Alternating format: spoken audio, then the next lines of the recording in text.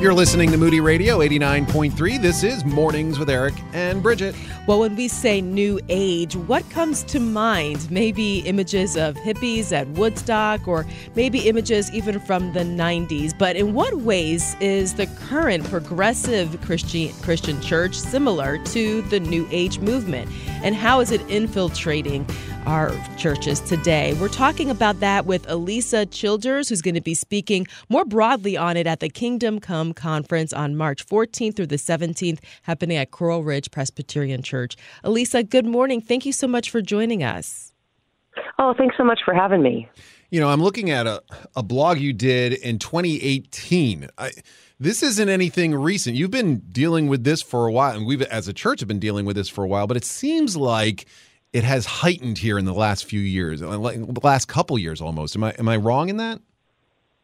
No, I think you're right. In fact, I think you can really trace it back to 2015 and some research that was done on the average American teenager. So these weren't even Christian kids, but they discovered that the average Christian teenager believed that God was basically not all that imminently involved in their life, but that he existed and that he wanted them to be good and nice to each other. And he's not really going to tell them what they should be doing or shouldn't be doing. But if they need help, he'll help them out. They can pray to him. So the phrase therapeutic moralistic deism was coined. And that represented the views of American teenagers in 2015. Well, fast forward to now, and they're all adults. And you have this whole worldview of I'm spiritual but not religious. And it's made its way into the church as well. Mm. And what do people mean when they say that? Well, they can mean anything. And many of our listeners might recognize this on social media. Maybe you have a friend who puts a Bible verse on Instagram one day and you think, oh, maybe they're a Christian. And then the next day it's maybe some positive affirmations. And maybe the next day it's a quote from Gandhi. And then maybe the next day it's them with a picture of some crystals. And then the next day it's another Bible verse. And it's very confusing because you're thinking, well, what do they actually believe? And so in the new spirituality, it's kind of like New Age repackaged. But it's a self-made, kind of custom-made salad bar religion where you kind of take bits and pieces from different religious worldviews and you cobble them together to make something that you feel like works for you. Because we're honestly not living in a time where atheism is in fashion. In fact, what I'm even seeing in the deconstruction movement is that it's less fashionable to be a hard atheist because that's kind of closed-minded. You've kind of landed on something that you're sure about, whereas it's more popular to be broadly spiritual, maybe agnostic. You know, the word religion, I hate religion. You hear that, or religion is evil, or we need to get away from religion, whatever it is.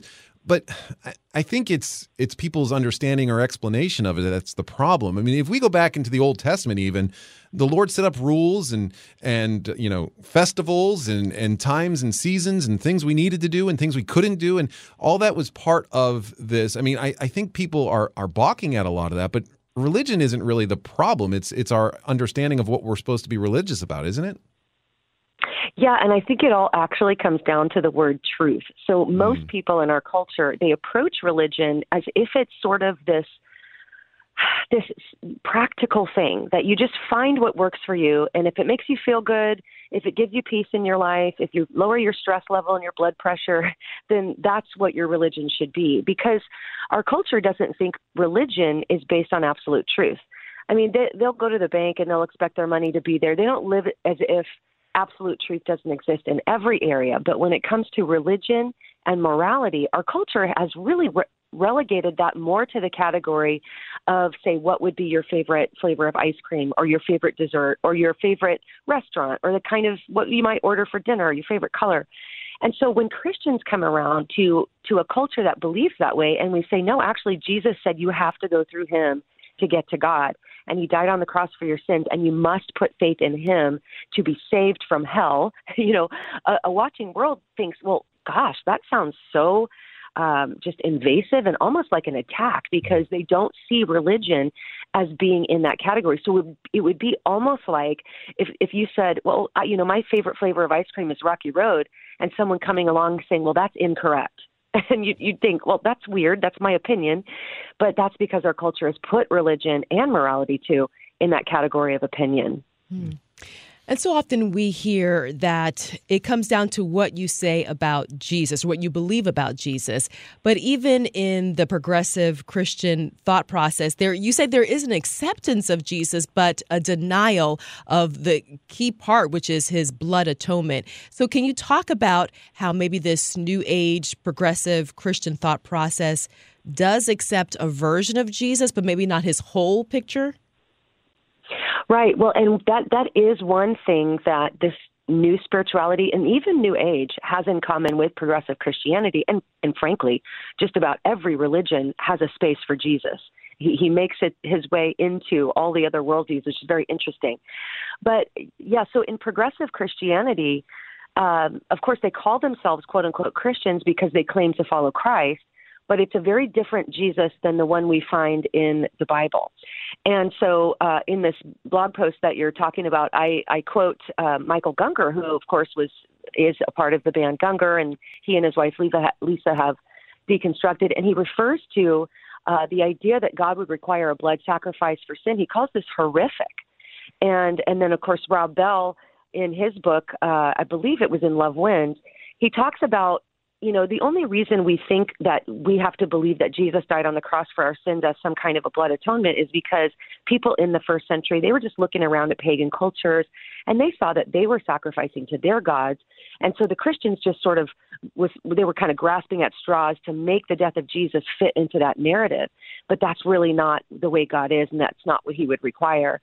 And so in progressive Christianity, they're going to have a theology of the cross, but it's going to deny the idea that God the Father would require the blood sacrifice of Jesus in order to make atonement for our sins and to reconcile us to God. And it's the same in the New Age and in this new spirituality. They'll make sense of Jesus. In fact, there's something called the universal Christ that is now crossing, from the New Age into progressive Christianity, where Christ consciousness, or the universal Christ, is sort of this cosmic reality that Jesus, as a man, fully embraced and laid hold of.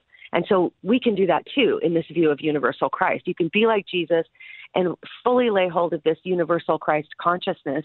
And so it lowers the idea of the deity of Jesus, and it elevates our ability to become little Christs ourselves. In fact, in this worldview, and in many in progressive Christianity who believe this, would actually say it's okay to say, I am Christ, because I have fully embraced this Christ consciousness.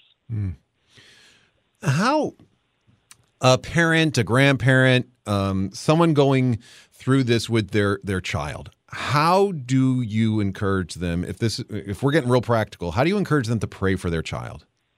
Well, I think the first thing we can do is pray, right? I mean, I think that's the thing to do. I think a lot of times we feel powerless, or maybe there's tension in the relationship. And so in my new book about deconstruction, because all of this is related to this phenomenon we're seeing online of deconstruction, where people are rethinking their beliefs, but they're not using the Bible as a standard. They're not even using absolute truth as a standard. They're using their own hearts. And I think that's what we're broadly seeing in the movement. And if that's the case, because of the denial of truth and the idea that this is more just like your favorite flavor of ice cream, a lot of people have decided that Christian beliefs are toxic. And so they've probably decided that you are a toxic person. It's not just that they disagree with you. They actually think you're harmful because of your Christian beliefs. And so in the book, what we talk about is that if that's the case, if there's tension in the relationship, it's really okay to back off a little bit. Don't try to fix their theology over coffee, because this didn't happen over coffee. And what you can do is just try to maintain the relationship and pray specifically that their eyes will be opened to the nature of truth. Because if they don't even believe that truth exists and can be known when it comes to questions about God, well, then it's going to be very difficult to convince them that Christianity is true. And so I think praying specifically that they will awaken to the idea of absolute truth, and there's clever ways we can go about conversation with them in that as well. But also, this is going to be a work of the Holy Spirit as well. And just pray that the Holy Spirit moves in your loved one's life to draw them unto himself. And in the meantime, live the beauty of the gospel out in front of them. Let them see the peace of Jesus that you have. You talked about the people who are deconstructing are not using the Bible as their standard, but more or less their feelings.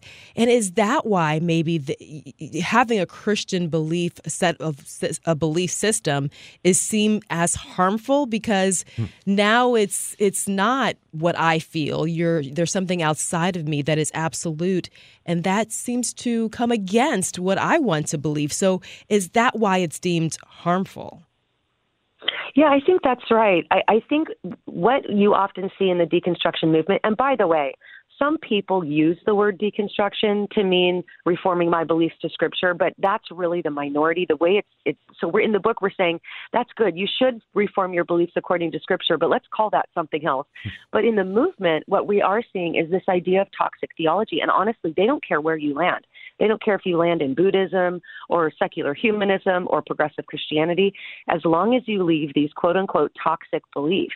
And so what toxic beliefs are any claim of a sort of authority over the person. Now, I don't mean like some pastor claiming to have authority over a person, but saying that the Bible is your authority, or that, there are these doctrines that are truth, that they're true whether you believe them or not. And so a lot of it has to do with biblical sexuality, any sort of claim of judgment or hell. In fact, you will see this all over this community where people will say, well, the church just invented the doctrine of hell to control people with fear, or teaching people that substitutionary atonement, in other words, blood atonement is true, is abusive, or telling people they're sinners is abusive. You'll see that all over the hashtag as well. And so they don't care where you land as long as you leave what they deem to be toxic beliefs. And it turns out that virtually every core point of the gospel, including Christian ethics, is seen as toxic. And I guess that's a call for the church to just continue on. I mean, there is the need to continue to preach the word as it has been given to us. And I guess many times we're trying to shy away from that as a church, but we need to press on even harder, I would think, correct? Yeah, there's absolutely no way for us to communicate our beliefs in a way that's not going to offend at least someone. In fact, when I go speak, this is one of the number one questions I'll receive is somebody will get up and say, well, how can I communicate biblical sexuality in a way that doesn't offend anyone? And basically what I say is you can't. You will offend somebody. But what I really want us to think about is what Paul said. When Paul said, we spread the fragrance of the knowledge of Christ, and to those who are being saved, it smells like life. But to those who are perishing, it smells like death. And that's what the gospel does. When you live as a real Christian, and of course I'm saying do it in the most loving way possible, of course. But when you live as a real Christian with the whole thing, with the ethics and the theology, you are going to have a smell to everybody. And to some people, you're going to smell really good. Those people God is calling, and they smell that truth, and they're like, oh, I think I want to know more about this. You're going to smell really good. But to those who already hate God and his ways and his word, you're going to stink like a rotting corpse. And I think it's time for us in the American church to get comfortable with that idea, because we've kind of coasted on the basically Judeo-Christian values our country was founded on until very recently, and that is changing rapidly. And now we're joining most of the saints in church history who have not had that luxury. But we know we have the same Holy Spirit and we have the same Word of God. And so I think we just need to get comfortable with the idea that we are going to elicit a reaction in people when we live as real Christians. Well, you're going to hear so much more about how to do exactly that for such a time as this at the Kingdom Come Conference. It's happening at Coral Ridge Presbyterian Church, March 14th through the 17th. And Alisa will be one of the speakers there, but there are many others, including Sean McDowell, Tim Debo, helping us to be equipped to stand for Christ in this world. Alisa, thank you so much for your perspective, wisdom on this from God's Word. We appreciate your time today. Oh, thanks so much for having me. It is 24 minutes after 8 o'clock. Again, if you want to find out more about the event, head to our community calendar or our website, ericandbridget.org or moodyradio.org/South Florida, and then click into that community calendar. We also have a link to Alisa's blog where she talks a lot about apologetics and helps us understand how we can communicate Christ in this world where, truth is so relative, right? But how do we stand on God's word as the absolute truth? Her website is a great place to go for help with that. ericandbridget.org is where you can go.